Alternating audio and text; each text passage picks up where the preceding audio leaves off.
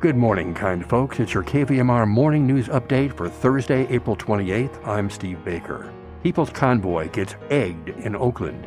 More on that later, but first up is regional weather. Nevada City, Grass Valley today, mostly sunny and a high near 58. Tonight, low 40, tomorrow 68 and sunny. Sacramento today, sunny and a high of 72. Tonight, low 48, tomorrow 80 and mostly sunny.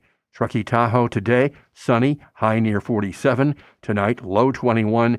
Friday, 60 and mostly sunny. Placerville today, mainly sunny, high 62. Angels Camp today, 66 and sunny skies.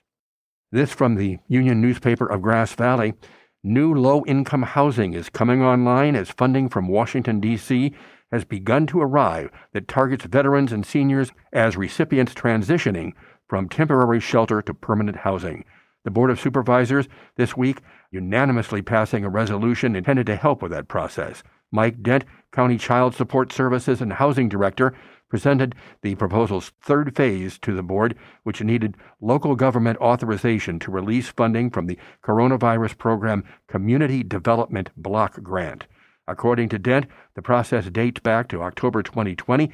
That's when supervisors considered an application that included $520,000 for a rehabilitation subsidy with another $528,000 for operating purposes. The board approved the application in 2 votes, April and September 2021, and as funding started flowing in at the beginning of the year, the county was able to purchase the Coach and 4 motel. That property had had a history of police calls, Dent says. In 2020, the last full year it served as a motel, there were 93 calls for service with 18 crime reports. In the 6 months since the Nevada County Housing Development Corporation took control, there have only been 13 calls for service and just 5 crime reports. The motel was purchased and then converted to temporary housing through the county's award of Home Key program funding, which had no impact on the general fund, according to Dent. Dent telling the board it's already started to improve the neighborhood. Construction has been ongoing since the start of the year, with the first completed units for permanent housing expected by the end of May.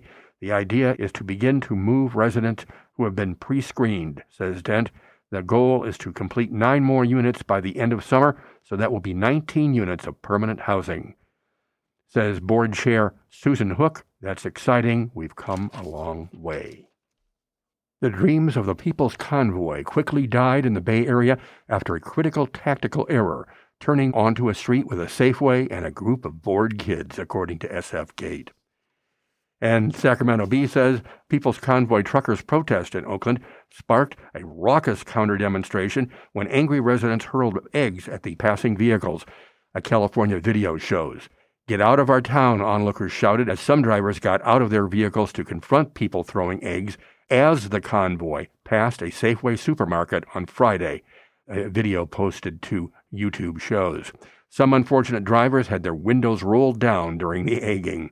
Convoy participants were heard afterward on CB radios complaining about having to wash their vehicles. The People's Convoy, one of several trucker convoys in the United States and Canada, demonstrated against COVID-19 restrictions in Washington, D.C. in March and in Sacramento earlier this month. At one point, the convoy was held up by a single bicyclist, says the Washington Post. The California-based convoy rolled into the Bay Area after largely unnoticed stops in Sacramento to plant U.S. flags on the lawn of a home owned by Speaker of the House Nancy Pelosi, but couldn't agree on which house was hers. That's what a reporter wrote on Twitter. It then headed to Oakland, according to the Los Angeles Times, to protest an abortion rights bill proposed by Democratic Assemblywoman Buffy Wicks, who lives in the East Bay neighborhood. Stuck in traffic passing a Safeway store, the convoy became a target for irate onlookers who purchased eggs at the supermarket to hurl at the vehicles. The People's Convoy was founded by a group of truckers in February to call for the end of COVID-19 mandates across the country. Most restrictions have been eased since its founding, but the group continues to protest what it says are rollbacks of civil rights. The truckers, who were at Sacramento Raceway Park near Mather Field over the weekend, have yet to announce further plans. And in the rest of the news, Kamala Harris catches COVID. The vice president tested positive for the virus shortly after returning to the White House following several days in California. And the number of overdose deaths among California prison inmates fell by 58% during the first 2 years of a program that uses prescribed drugs to treat incarcerated addicts. That, according to the Associated Press. And new drought rules. Southern California officials announcing on Tuesday that outdoor watering would soon be restricted to 1 day a week in parts of Los Angeles, Ventura, and San Bernardino counties. That, according to the Associated Press. And L.A. sheriff investigates a reporter. Sheriff Alex Villanueva saying he was investigating a reporter at the Los Angeles Times, which drew accusations that he was violating the journalist's First Amendment rights. And the Gilroy Garlic Festival might be canceled, but this garlic festival in Fresno hopes to be its successor, the Fresno Beast reports. And sturgeon poachers? That's right, 8 men were arrested on suspicion of poaching white sturgeon from Sacramento Valley waterways, according to the Associated Press.